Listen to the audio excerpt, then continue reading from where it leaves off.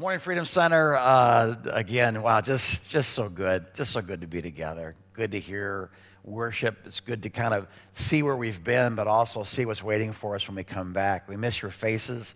I want to say right at the very beginning that we are so proud of this congregation for the way you stepped up, for the way that you have, just really found needs and filled them. It's a pastor's dream to lead, to serve this congregation.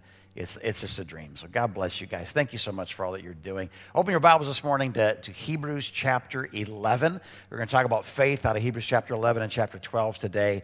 And as you're finding that in the Word, as you're opening up your paper Bibles, or your electronic Bibles, or your iPads, or your computers, I just want to remind you of something. Maybe I haven't seen a lot of it lately, but when I was a kid, it seemed like every day that I was watching TV, there'd be this obnoxious noise that would come on, and it would be like an alarm clock. And it would say, "This is a test. For the next 60 seconds, we'll be conducting a test of the Emergency Broadcasting Network." If this were to be an actual test, you'd be informed. How many guys could I probably recite that at my age? Because every Saturday morning, every cartoon, it was interrupted by and you're enjoying your life. You're in your pajamas. Everything's good, and then and it feels like this is a test. It feels like the season they're in right now is like this test of the emergency broadcasting system. Can we connect with God?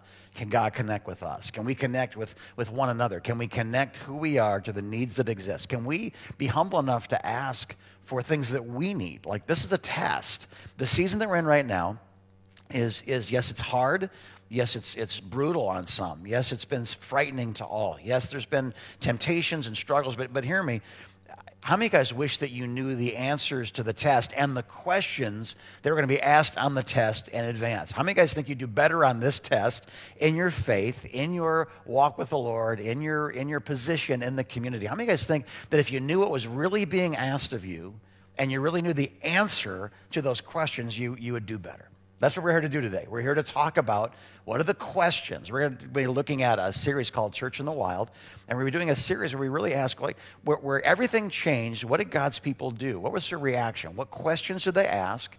What answers did they employ? What risks did they take? And what did God do in response to that? So the place we're going to start today is by talking about faith. I really believe this, guys. The most important thing to protect right now in your heart, in your home, in your conversation, and the most important thing for you to activate right now is your trust in God. It's faith. What is faith? What's it do? What's it look like? It's something that we use in our Christian vernacular a lot. Just have faith, or faith changes things, or does he have enough faith to overcome this, or do I have the faith to get through this? We're going to talk about faith because I think it's important to really drill down into one core understanding of what God means when God says faith. So Hebrews chapter 11, verse 1, let's read there together. Now, faith is confidence. Wherever you are, say it with me. Faith is confidence. Faith is confidence in what we hope for, and it's assurance about what we do not see. And it says this is what the ancients, those who are going to be looking at in the weeks to come, this is what they were commended for. When they faced their moment, their trial, their plague, their pestilence, their war, their famine, what they did was this. He says, now faith is confidence in what we hope for. The word confidence and the word hope, let's just get into that for a moment in the original languages. I won't bore you with what these words mean in the original language or how they sound because I butchered anyway, but this is what those words mean. Confidence means foundation. It means as I'm looking at like a chair or something that I'm going to put weight on, does that foundation have what it takes to support the weight of what I'm going to put on it? Now, faith is the foundation. Faith is the confidence. Faith is this thing that goes down at least 36 inches past the frost line. It's filled with concrete and rebar that I know I can build a house on. Faith is made out of plastic in this case with a little, lightweight nothing. Does this have the substance needed to support the weight of what I'm going to put on it? Faith is the substance, the confidence, the foundation of things we hope for. And let's talk about hope for a minute because I really like dial into what I'm saying right now. Look at my face. Do not lose your hope. Faith is made out of hope. And hope is this. Hope is this waiting with full expectation and full joy that God is working on your behalf. Hope is, I don't know, but I hope. I don't have evidence, but I hope. It's just there's something deeper than the facts in my faith that produces hope. And there's something deeper in my hope that actually gives my faith something. I think this is true. Look it up, research it, let me know, get back to me. But I think when hope matures and grows up, it actually is faith. It's I know how good God is, and I think that he can, becomes I know how good God is, and I know that he will. So we start with hope. Faith is confidence in what we hope for, and it's the assurance. It's the known. It's the I get it. It's evident. It's real to me of what I do not see. So faith sees things that are invisible, believes things that are impossible, touches things that are intangible. This is nothing new. We talked about this for years because the room in which I'm standing right now was once a field. But someone had faith, someone had hope, someone believed that if we needed a place for us to meet in, and we needed a house of the Lord in this community, that we could put our faith in God, and by putting the weight on this would be able to hold it. We trusted that we had God's plan. We trusted that we'd heard God's voice. We trusted that we had God's people in unity. We trusted. So how do you know that? Well, you don't know it until you do it. You don't know if that chair can hold me until I sit down in it, and I'm not sitting down in it yet. So it's just a stool. It weighs nothing. It's lightweight. But this chair doesn't have the substance for which I hope for. Is there evidence? And I don't know, will it hold me or won't? But faith wouldn't sit down unless it believed. I trust that it has what I need to support the weight I'm going to put on it. Now, the weight in your life right now, you got to have hope. Do not lose hope. But the evidence says otherwise. The evidence says I'm going to lose my house. The evidence says we're out of money. The evidence says I won't be hired back. Hear me. There's an evidence. And I'm not saying forget about it, don't pay attention to it, but don't ever let evidence of bad news be greater than the evidence of the good news. You have a God. He's the creator and sustainer of all things. He has been through every famine. He's been through every recession. He's been through every hard time with every living soul from Adam and Eve till today. God's really good at this. And so you can put your hope in the one who can change things. You can put your faith in the one who is stable and solid and foundational. So, in other words, you guys, I say it this way: I know God's got this, and I'm excited to see his answer to my need. That's what faith, that's what hope looks like. I know God's got this, faith, and I'm excited to see his answer in my need. That's hope. God's going to get us through. God's going to get you through. God's going to get the world through this crisis. And having faith, that foundational element in your life, that is the test. And the answer is Jesus.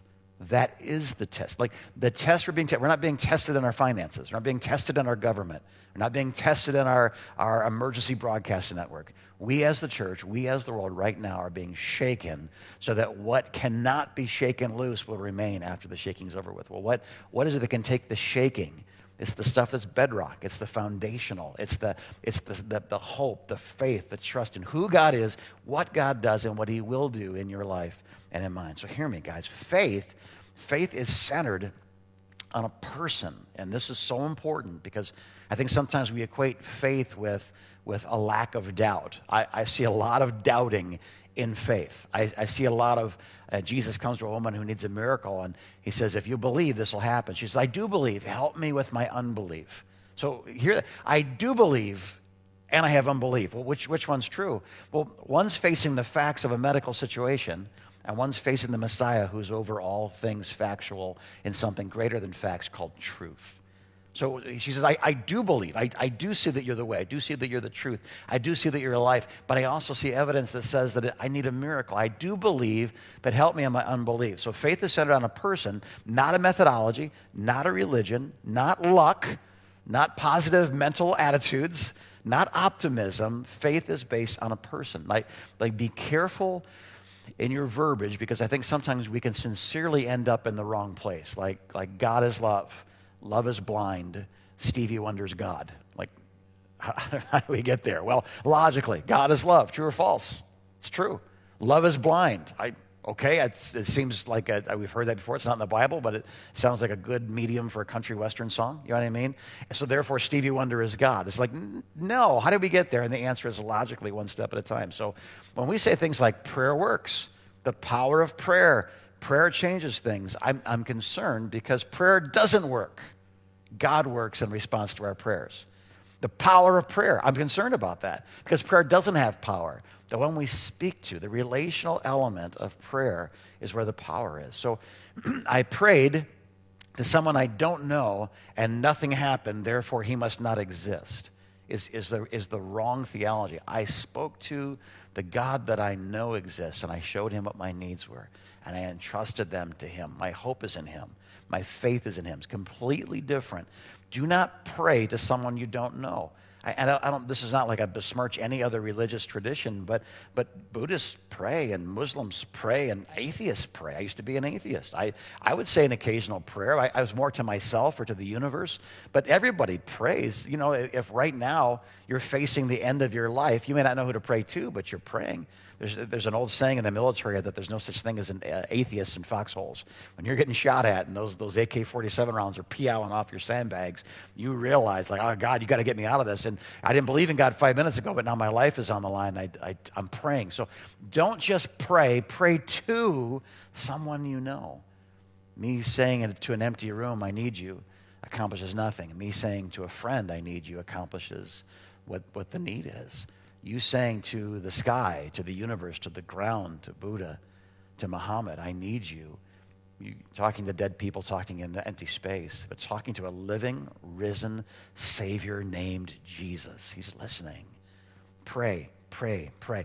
Believe, believe, believe. Now look at how personal this gets. Back to Hebrews chapter 11. Look at verse 6. It says, and without faith, it's impossible to please God.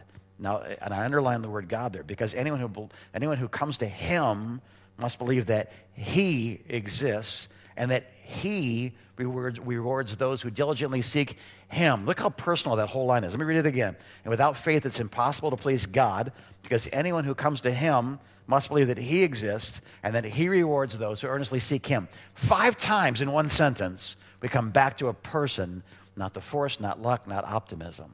5 times. If you want to know how to please God, it starts with approaching him, believing him, as if he exists, trusting him in your heart. That faith, that's what it is. Faith is not the absence of doubt.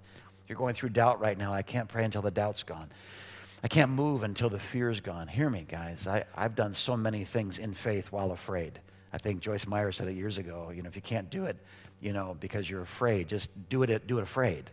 I'm telling you, being thrown into a lion's den, being chucked into a fiery furnace, being crucified on a cross, these are fearful things. Jesus is sweating and drops of blood, capillaries are bursting, and he's sweating in the garden, drops of blood. Like to say, well, until I don't have any fear, until there's no anxiety, until there's no emotional response, I don't have faith. That's not true. That's not true at all. People that went to work today in the emergency rooms trusting God, being surrounded by this virus, they went there afraid, but they went there trusting God. If they didn't trust God, they couldn't go. But they're going because they trust God into these places. You reaching out to your neighbor, you sharing your faith, you liking this, that other people that know you might know that you are part of this, might be scary to you. Don't wait until there's no fear to be obedient. Do it afraid if you have to, because faith does it regardless of feelings. Faith isn't about believing just simply factual evidence. Faith is about a person. It isn't about I believe this or that. It's about I trust you. God, I trust you. Faith is trusting who God is and what God does as the greatest trust amongst all other options. Think about this as you face your future. This is a simple but wonderfully profound principle. I'm not saying it's easy, but everybody can understand this. Trusting God, according to Hebrews chapter 11, verse 6, equals pleasing God. How do you please God? As I get older and my parents, how do I get them what they need for Christmas? How do I get them? How do I see their faces light and go, oh, yeah, I'm 84 and I've never had one of these before? The Jelly of the Month Club, the weighted blanket, the subscription to whatever magazine or it's hard to do that, right? So how do you please God who has everything? If it's hard to please your 80-something-year-old parents, how do you please God who has everything? And this is the simple, beautiful principle that the writer of Hebrews points out for all of us to enjoy all these years later. Just trust him. When you have faith in God, it pleases him. And without faith, everything that happens outside of faith is unpleasing to God. Everything that begins with that foundation, that rock, that I trust, everything that happens from there is pleasing to God. Isn't that interesting? We've fallen into, if we're not careful, we've fallen into the mindset that if I don't smoke and I don't chew, I don't run with girls that do, I don't watch R-rated movies, and I wear shorts of a certain modest length, and I don't cuss, and I don't, we're pleasing to God. The Bible really speaks a lot more about how to please God and not abstaining from things that are bad, but by loving him and trusting him. You really want to make God happy. You want to be on his top 10 list. And I'm being facetious, but you hear me. You got to trust him. You got to love him and you got to trust him. If you love God and you trust God, it doesn't matter what you're afraid of. Just move in the love. Move in the trust, and you'll find yourself pleasing to the Lord. Now back to this chair here. So will it sustain me or won't it sustain me? I'm not some strong man. This thing weighs half a pound, right? So I look at this and I go, will that sustain me? Faith goes, I think, I believe, I see, I've assessed, and now I believe that this will support my weight. Now watch what happens. I'm going to put my weight on it, and it holds me up. Faith in this chair caused me to sit in the chair. Now this is what the writer of Hebrews does from here, and it's brilliant. When he exposes that faith is important and that faith is the way to please God, for the rest of the chapter, he exposes us to dozens of people's lives who sat in the chair called faith. He talks about Noah. He talks about Enoch. He talks about Moses and Abraham and Isaac. He talks about Jesus. He talks about how everyone who sat in a chair that looked like maybe it could hold you, maybe it doesn't, maybe it will, maybe it won't, but they put their faith in it, they put their weight on it, it supported them. Now, you may sit here and say, I don't know if that's going to support you or not, but what if I got somebody in here that was twice my size, and they sat down on this, or twice your size, and they sat down on this? Would you begin to believe that this chair could support you? Isn't it funny how the writer of Hebrews doesn't just say, believe God. He says, believe God, and look at all of those who sat in this chair. Look at the greats. Look at the weight it's supported through the centuries, through the millennia. Those who've trusted God, He's held them up. He's supported them. He's helped them through their time. He was in their lion's den. He was in their Red Sea. He was in their fiery furnace. He was in their torture and their imprisonment. He was with them through famines and war and pestilence. And those who didn't sit in this chair, who knows where they went, but those who sat in this chair had a stable foundation. Faith is the evidence. It's the foundation of the things we hope for. It's the assurance of the things we don't yet see. And so my point to you today is just simply this. Listen what he says in chapter 12, verse 1. Therefore, since we are surrounded by such a great cloud of witnesses, let us throw off everything that hinders and the sin that so easily entangles. Hear me. And let us run with perseverance the race marked out for us, fixing our eyes where? On Jesus. He's the author. He's the finisher. He's the producer, he's the writer, he's the director of our faith. Wherever you are and whatever you're facing today, I'm sure that I understand the vast majority of what you're going through because I'm going through it too, or I've been through it before. But I know there's people out there right now, you're facing stuff I've never faced. Even though the question, the dynamics, the circumstances change, what hasn't changed is this place of rest, this place of peace, this place of faith, this place of hope. As this music is playing behind us today, and I just sitting here right now, just feeling the Holy Spirit move. Wherever you are, as a family, in your car, in your office, in the den, at the grocery store, wherever you are, if you're listening to this, there's a simple thing. There's a simple question. And it's this: will you walk in such a way as to have to support everything and it's all yours, there's no place of rest? Or will you do what Noah and Moses and Abraham and Isaac and Jacob and Jesus have done and just say, I will put my rest, I will put my faith, I will put my hope in one place because I know that he can support me. I know that he can care for me. I cast all my cares on the Lord because he cares for me. If you're hearing this today and you're not right with God, Man, what a lousy time to be distant from him. What a beautiful time to be close to him. If you don't know him, then you say, how can I find that chair? That chair, that place of rest, it's Jesus. Jesus says, and history has affirmed countless times that he is the way, the truth, and the life, and that no one can come to the Father. No, there is no heaven for you. There is no rest for you on earth without him. He is the door. He is the key to the door. He is the one who, by living a sinless life, dying a death, a substitutionary death for my sins and for yours, has paid for everything we owe to God in the form of justice. When I did things that were just so bad in my past, there's just no way to just say I'm sorry for them. When I've hurt people, when I've physically hurt them, financially hurt them, emotionally hurt them, spiritually hurt them, in my addictions, in my atheism, in my homelessness, there was just seasons where I used anyone who got close to me. And I'm just here to tell you this. I can't pay them back. I don't even know where they are. The people whose cars I hit in the parking lot and then just drove away. The people who I took away things that can never be replaced. There's no words that will express a sorrow for them to say it's cool. So if that's the case in this human realm, how much more the divine? I had to come to God and say, God, I need you because there's no way for me to ever rest. There's no way for me to ever be at peace. There's no way out for me unless it's mercy. And when I realized that God sent his son, Jesus Christ, to die in my place to pay my debt, it changed everything just like it can change your everything right here, right now.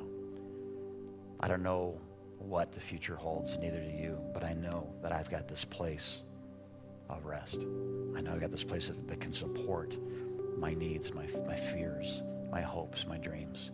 I know that I have a future because the one in which I've put my hope is stable. He's solid, he's immovable, and he loves you. If you're not right with God, just in these closing moments of this, I just want you to say to the Lord, I need you right where you are, right now. Just out loud in your heart, I need you. Whatever separates my heart from yours needs to go away, and I believe that you're big enough to take it away. What you're doing is you're taking your life from your place back to his place where you belong, that place of rest. I put my hope on nothing less than Jesus' blood and righteousness. I dare not trust the sweetest frame, but wholly rest on Jesus' name. That's from a hymn called The Solid Rock. On Christ the solid rock I stand. All other ground is sinking sand. And I would just say to you right now, guys, regardless if you need mercy, forgiveness, salvation, deliverance, freedom, Jesus is that place to put all that weight. He can sustain you. He can take it away. He can make you a lighthouse in a dark place. But beyond that, if you're here and you're like, man, I just don't know what tomorrow holds. I don't know what the future holds. It's corny, it's cheesy, but hear me because it's important. We don't know what the future holds, but faith says we know who holds the future. And that is enough. It's the substance of things hoped for. It's the evidence of things not yet seen. I know that we're going to get through this. I know that God has it all in his hand, in his time. I know that we can trust him. This isn't heaven, but this isn't hell either. There's that place in between where a lot of good stuff and a lot of bad stuff are doing this in our lives right now. And I encourage you with all my heart, trust in the Lord. Put your hope in him. Put your faith in him. And he will see you through this to the other side. Let me pray for you, and then we'll have some time just to kind of reflect on the words today and put them to practice. Father, I pray for my friends today all over the world, God, that you would bless them with just a holy peace, a holy, holy peace, a holy hope and love, a trust for you would well up inside of them, God, that they would trust you regardless of fear. They would trust you regardless of evidence. They would trust you above every circumstance, every malady, every pestilence, everything, God, that they would trust you above every other thing that has a name. The name of Jesus is the name above every other name, that at the name of Jesus, every knee shall bow and every tongue shall confess that it is Jesus that is Lord. Not a virus, not an economy, not war. What is Lord on this earth is Jesus Christ, and we just declare your lordship over us now as we put our full weight on the foundation of who you are. We trust you, and we'll see you soon. And everybody said, amen. God bless you guys. Great things coming up in the days to come. We're going to continue this series.